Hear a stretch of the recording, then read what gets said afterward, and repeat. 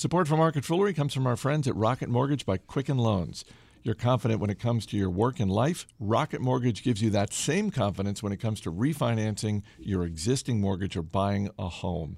It lets you understand all the details so you can be confident that you're getting the right mortgage for you. Go to rocketmortgage.com/fool. It's Monday, June 12th. Welcome to Market Foolery. I'm Chris Hill. Joining me in studio today, it's the usual Monday crew from Stock Advisor Canada, Taylor Muckerman, and from Million Dollar Portfolio, Jason Moser. Happy Monday. Bingo bango. It's nice to be part of a usual crew. It is. Feel wanted. It feel is. Needed.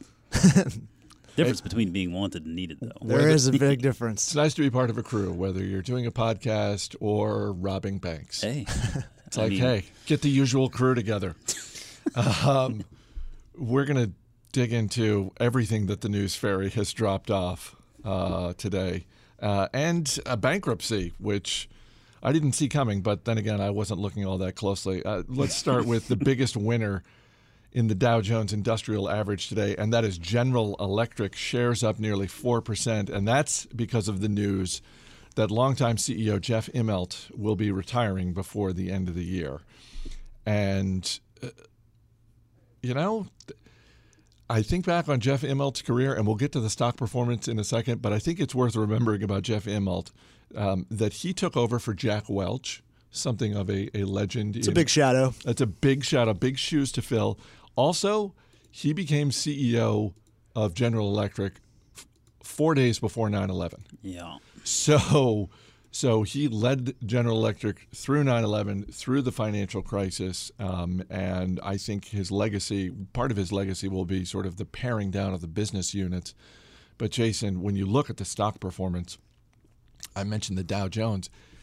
GE is the worst performing Dow Jones stock in the time that he has been CEO. It's down around 30% since he's been CEO, at a time when the Dow Jones average itself is up more than 120%. And that is a tough scorecard. Yeah, that is a tough scorecard. My bet is that the gentleman who steps in to fill this role, Flannery, is probably – so this is going to be a fairly easy act to follow. I don't think it's going to be that difficult of an act to follow. But I also do think a lot of that is going to be due to some of the reshaping that went on during Immelt's tenure.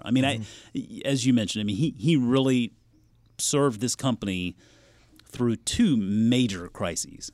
Two really tough periods of time. And it seems like he is kind of that Steve Ballmer character, right? We always saw him in the news for some reason or another. It was more or less because of the company he was leading. You can make the argument that really GE for the longest time has been very scattered. They have been doing a lot of things and none of them really well. And it seems like the company has been sort of reshaped and a bit more focused now. So I can understand why shareholders would feel good about this. It seems like this is something that's been in the works for a while, from what I can read. It didn't sound like this just happened willy-nilly, but Yeah, I think they said succession planning had been going on at the board level for 4 years now. Since 2013. 2013. Yeah, and it's funny. You look at the history of the company under Immelt, and shareholders obviously have not done very well. One shareholder did okay, though. You look at Warren Buffett when he came to their rescue in the financial crisis, and I think this is a good example, again, of Buffett having the resources to strike a deal that no one else really could have gotten. He invested, I think, something like $3 billion in preferred shares to help them shore up finances from shortcomings of GE Capital. He had, I think, warrants for another $3 billion or something like that he ended up exercising and making a little money off of. So he did very well because he was able to offer something that they really needed at a specific time. And so, hey, that just goes to show you sort of really why Warren Buffett is who he is, and sort of the benefits of all of the success he's had in his career up to this point in time. But all in all, let's turn the page, and hopefully the GE that we know today is a more streamlined and more focused company. I suspect that it is, and I suspect that the next 10 years and beyond will probably work out a little bit better for investors. Yeah, I mean, you remove the too big to fail moniker. The GE Capital is gone. They sold that off to multiple different firms, different pieces of GE Capital. And for me personally, it's my favorite company, I think, to play the energy sector because it's so well diversified. You're looking at the Baker Hughes merger that is nearing completion. It was approved in the European Union, still waiting on the United States to go ahead and give them that final stamp. But so oil and gas there, the huge acquisition of Alstom from France a few years back for over $13.5 billion, got them into offshore wind, got them into steam turbines, combining that with their gas-powered turbines. So this is a company that's geared for the current energy makeup in the world with oil, gas, and they're merging solar and wind, and then just even further. I think it's one of the best set up, diversified energy companies out there right now. And then the new CEO leading the healthcare segment, which I'm assuming is going to be a pretty decent growth driver for this company. So getting back to the roots of manufacturing and industrial businesses. Well, and Jason, you invoked the name of Steve Ballmer. I think if you're a shareholder at GE, you are hoping that this scenario plays out just as it did for Microsoft shareholders. Not that Microsoft stock did as poorly during Ballmer's run as GE stock. But it didn't do much better. It didn't do a whole lot better. But the idea that a CEO comes in to take the corner office and ends up taking the company in a new direction that pays dividends for everyone involved, the company and obviously the shareholders, and that's what Nadella has done. And if you're a GE shareholder, you're looking at Flannery and hoping that he is Satya Nadella for your company. Yeah, and I think chances are probably pretty good that that's the case, because it's one thing to be diversified, as Taylor was mentioning, a diversified energy company, versus like what GE used to be was diversified like all over the everything. place. Yeah, I mean, they were trying finance, they were trying entertainment, there was energy, but there were all of these things that didn't really work together. There were no synergies, Chris. There were just no synergies. Had to be said. So, no, I mean, again, I think I hope that enough time passes by, we can look back at this. I suspect we will look back at this and say that GE has been set up to succeed because of the fact that they really have streamlined and focused versus what they once were. And Immelt is going to be a part of that. Obviously, his public record won't necessarily, the timing's not going to work out very well for him, but I think he can leave feeling like at least the company is set up to succeed here in the future. Whatever shares he's taking with him into retirement, I have a. He'll probably hold on. I like the chances. That's going to work out well for him. Chances. One other thing, going back to Ballmer again, Immelt was on that short list of CEOs, and this is just one of those things that. I'm probably nerdy in the way that I notice stuff like this, but Immelt was one of the short list CEOs who his name would appear in headlines without the name of his company. Like, he was a big enough figure in the world of business that a headline would just have his, Immelt says XYZ, and it didn't have to. He was just known by his name in the way that Ballmer was, in the way that today. I would say Bob Iger. Very much similar. It's very much the same way. I mean, you just Bezos, see his name. Zuckerberg. Yep. Let's move on to, speaking of CEOs, another CEO very much in the news and has to be thanking his lucky stars that his company is not yet public, and that is Travis Kalanick and the train wreck that is happening at Uber right now. Uber's board of directors has adopted a series of recommendations from former U.S. Attorney General Eric Holder, who had put together a report at the behest of Uber's board earlier this year. And this is a company with a corporate culture that is so broken. We don't have enough time to go through all the ways in which it is broken. But I'm curious about this one aspect of the report. And there are conflicting reports this morning about whether this is, if this is an official recommendation from Holder or if this is a conditional recommendation of Holder. And it has to do with Travis Kalanick, with the board putting Travis Kalanick on a temporary leave of absence. And I've seen reports both ways. Some, the LA Times is saying, yes, the board is adopting all of Holder's recommendations, and this is one of them. And then you have Recode, Kara Swisher, who has as good a contact as anyone in Silicon Valley, Kara Swisher, saying, no, this is not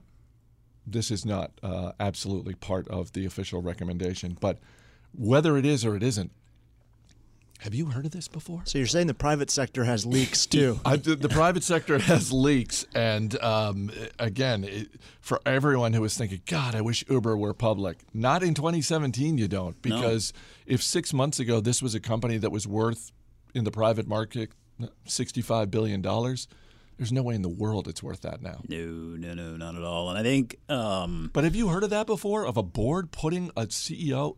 I mean, maybe did that happen with Valiant? No, I don't know. I actually couldn't say I'd for have sure. to do some research to see if I could pull a specific example. But I think, to your point, is this a company you even want to be an owner of when it goes public? And, there's so many things to unpack with what's going on with leadership here. And, first and foremost, Travis Kalanick obviously is dealing with a lot of things in his life right now. A terrible accident with his parents. Yes. you gotta feel bad about that.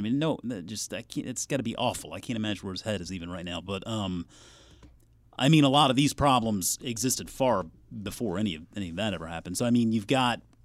And I would actually like to encourage any and all listeners, if you go check out my Twitter feed at TMFJMO, coming up with the new official gifts of Uber. And I think the one that struck me this morning was the old Simpsons Hans Moleman football in the groin. It's just like they can't ever seem to really – it's like every single headline you read about this company is all bad. Yes, although nothing good. The tragedy of Kalanick's parents aside, all of these things going on with Uber appear to be very much self-inflicted. Absolutely. There's no question about it. And, it's also worth remembering, too, that private markets are far more forgiving. You don't have the same scrutiny. They're far more forgiving. Probably a good, healthy amount of groupthink out there in Silicon Valley where everybody just thinks they've got it figured out. And that's part of the reason why this thing has $65 billion valuation or something. Yeah, when there's fewer investors, like $8 billion. There are maybe not $8 billion to $2 billion, whatever it was. It was just a phenomenal amount of money that they're losing. I like the direction where they're trying to go and self-driving cars that. Which is under some scrutiny there with the Google Alphabet lawsuit saying that they've stolen some technology there. But this is so. First and foremost, is this a company that you want to own if it's public? Because there are a lot of people right now that this is leaving a bad taste in a lot of people's mouths. They don't want to have anything to do with this company, either as an investor or as a user. Or an employee, maybe. Or an employee. Because you look at, this is crazy. They opened up a hotline for complaints, and they had 215 complaints. That and is the hotline's only been open for a few months. That is a phenomenal culture in crisis right here. And those are, to my mind, the most difficult to fix. If there's a business model situation, a finance problem, something like those are pretty easily fixed. It just takes some good critical thinking and you come up with some solutions. Culture, that runs deep, and those things fester over time. And it's really, really difficult to eradicate it, particularly when you have the same leadership that's been the cause of that crisis all along. So they have really got to figure all of this stuff out before they ever attempt to go public, because if that's the case, there's no way this goes public at that valuation with this track record chalking up those kinds of losses. Well, and if you look at the underlying business and the potential of it, it's unfortunate for those investors because, as you said, Jason, in many ways the private market is so much more forgiving.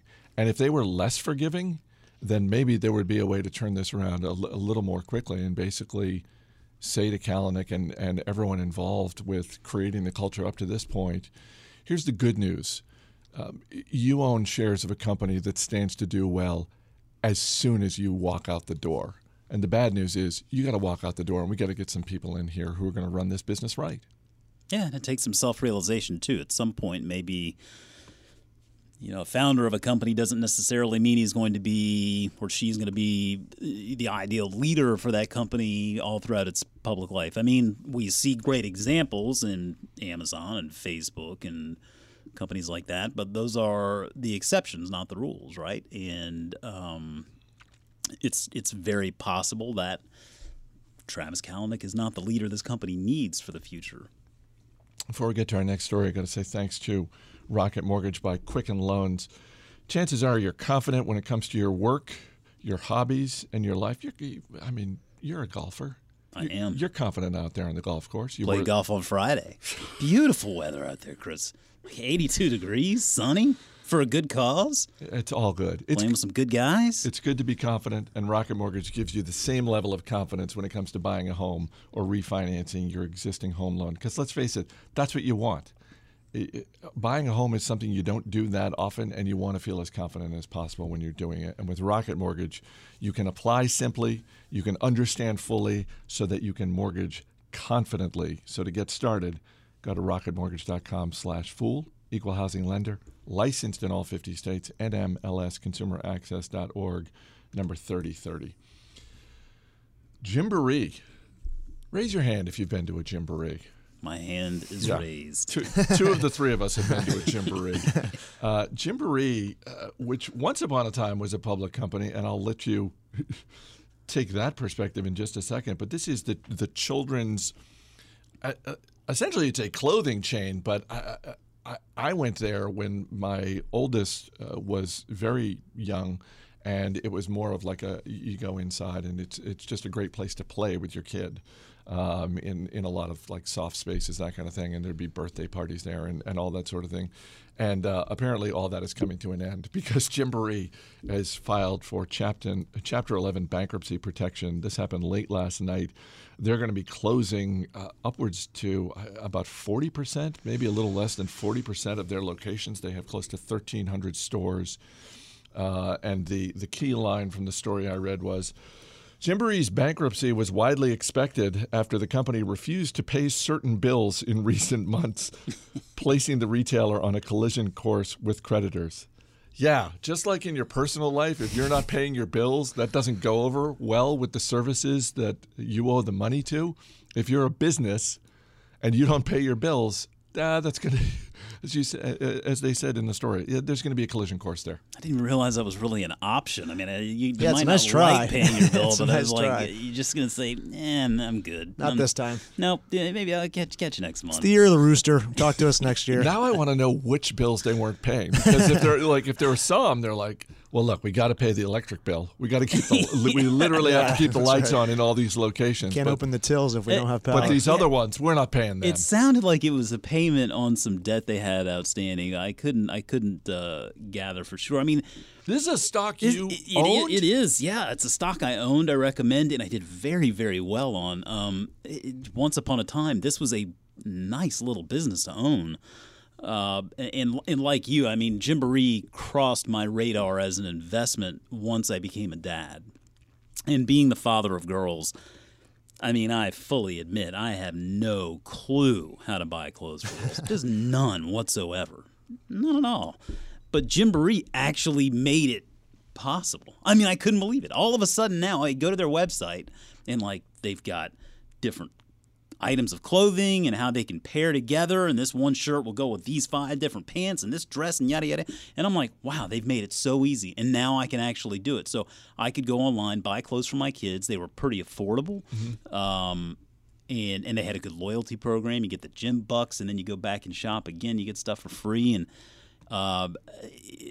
this was a business that was growing its top line. It had a very healthy balance sheet. Really just, I mean, the sky was the limit. And when Bain Capital acquired them in 2010 for almost $2 billion, hey, I mean, a lot of us who own the shares did very well with that deal. It was kind of bittersweet, you know, but hey, money's money. Not in hindsight. In hindsight. and I mean, I question, I mean, like if they had stayed public, I question whether this actually happens, right? I mean, I feel like the management team that was in place at the time when they were a publicly traded company was doing all of the right things. They were investing in their online presence, e-commerce, and e-commerce was a growing part of the business. And then Bain Capital took them private and just loaded the balance sheet with a phenomenal amount of debt, failed to reinvest in the e-commerce business, and instead focused on global expansion in markets where I just don't think it just doesn't translate nearly as well. And bottom line is, you got a business with a pretty strong brand and a pretty good following in the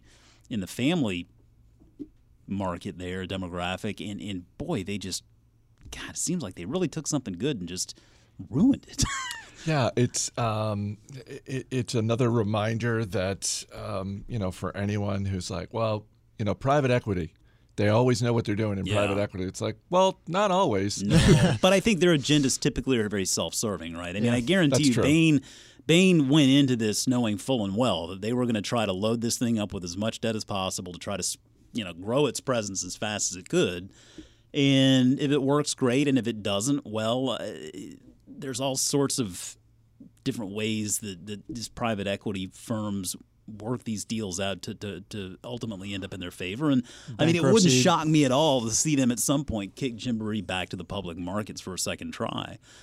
By then, I mean, is it even worth a second look? Probably not, because it's a much different retail space today versus 2010. It's super tough, and they're just joining the long list of stores closing actual stores. I mean, Credit Suisse said this could be the highest store closure year ever in the history of the United States. Not saying net store closures. There's still going to be some people opening stores, but over 8,000, they say, could be closed this year. I think that is likely to be true until the calendar changes to 2018. Yeah, and then maybe that's... If the trends continue, then 2018 stands to top that. Well, in Gymboree's case, too, we've got the lowest birth rate per 1,000 women last year of any year in the history of the United States. So that's their market not refilling itself as the kids grow older and families are having kids either later or just choosing not to have as many kids. Well, and a good reminder, Jason, about private equity's incentives are not necessarily the same as that of individual shareholders. Yeah. And it's a different situation when you see a founder-led company like Dell, Michael Dell, taking his company private. He's much more focused on the long term, and by all accounts, that appears to be going well for Dell, as opposed to just private equity firms who aren't involved in the launching of a business, coming in and taking a company private. Yeah, far different agendas, and it is what it is, as they say. But wow, I mean, this is one where I have a lot of good memories, and I think I basically paid for my kids' wardrobes with the winnings from that investment. And nice. Wow, how the It's still somewhat profitable, right? Michael Scott might say, "Wow, the turntables have." The tables have turned. Yeah. So, one of the little nice things in life is if you find a store, and it doesn't matter what that store is, if you find a store where whatever you buy there is going to be good, and sometimes that. Oh, here's this place, and I know if I buy this thing, anything I buy there for my wife, for my husband, for my friends, for my parents, like whatever, that is like a little icing on the cake moment in life. Anytime you find a store where you just go, oh, this person in my life, they love everything there, so I can't go wrong. Hey, listen, man, every time I went on that website, I was feeling like the dad of the year. I mean, every time. Jason Moser, Taylor Muckerman, guys, thanks for being here. Cheers. As always, people on the program may have interest in the stocks they talk about, and the Motley Fool may have formal recommendations for or against. So don't buy or sell stocks based solely on what you hear. That's going to do it for today's edition of Market Foolery. The show is mixed by Dan Boyd.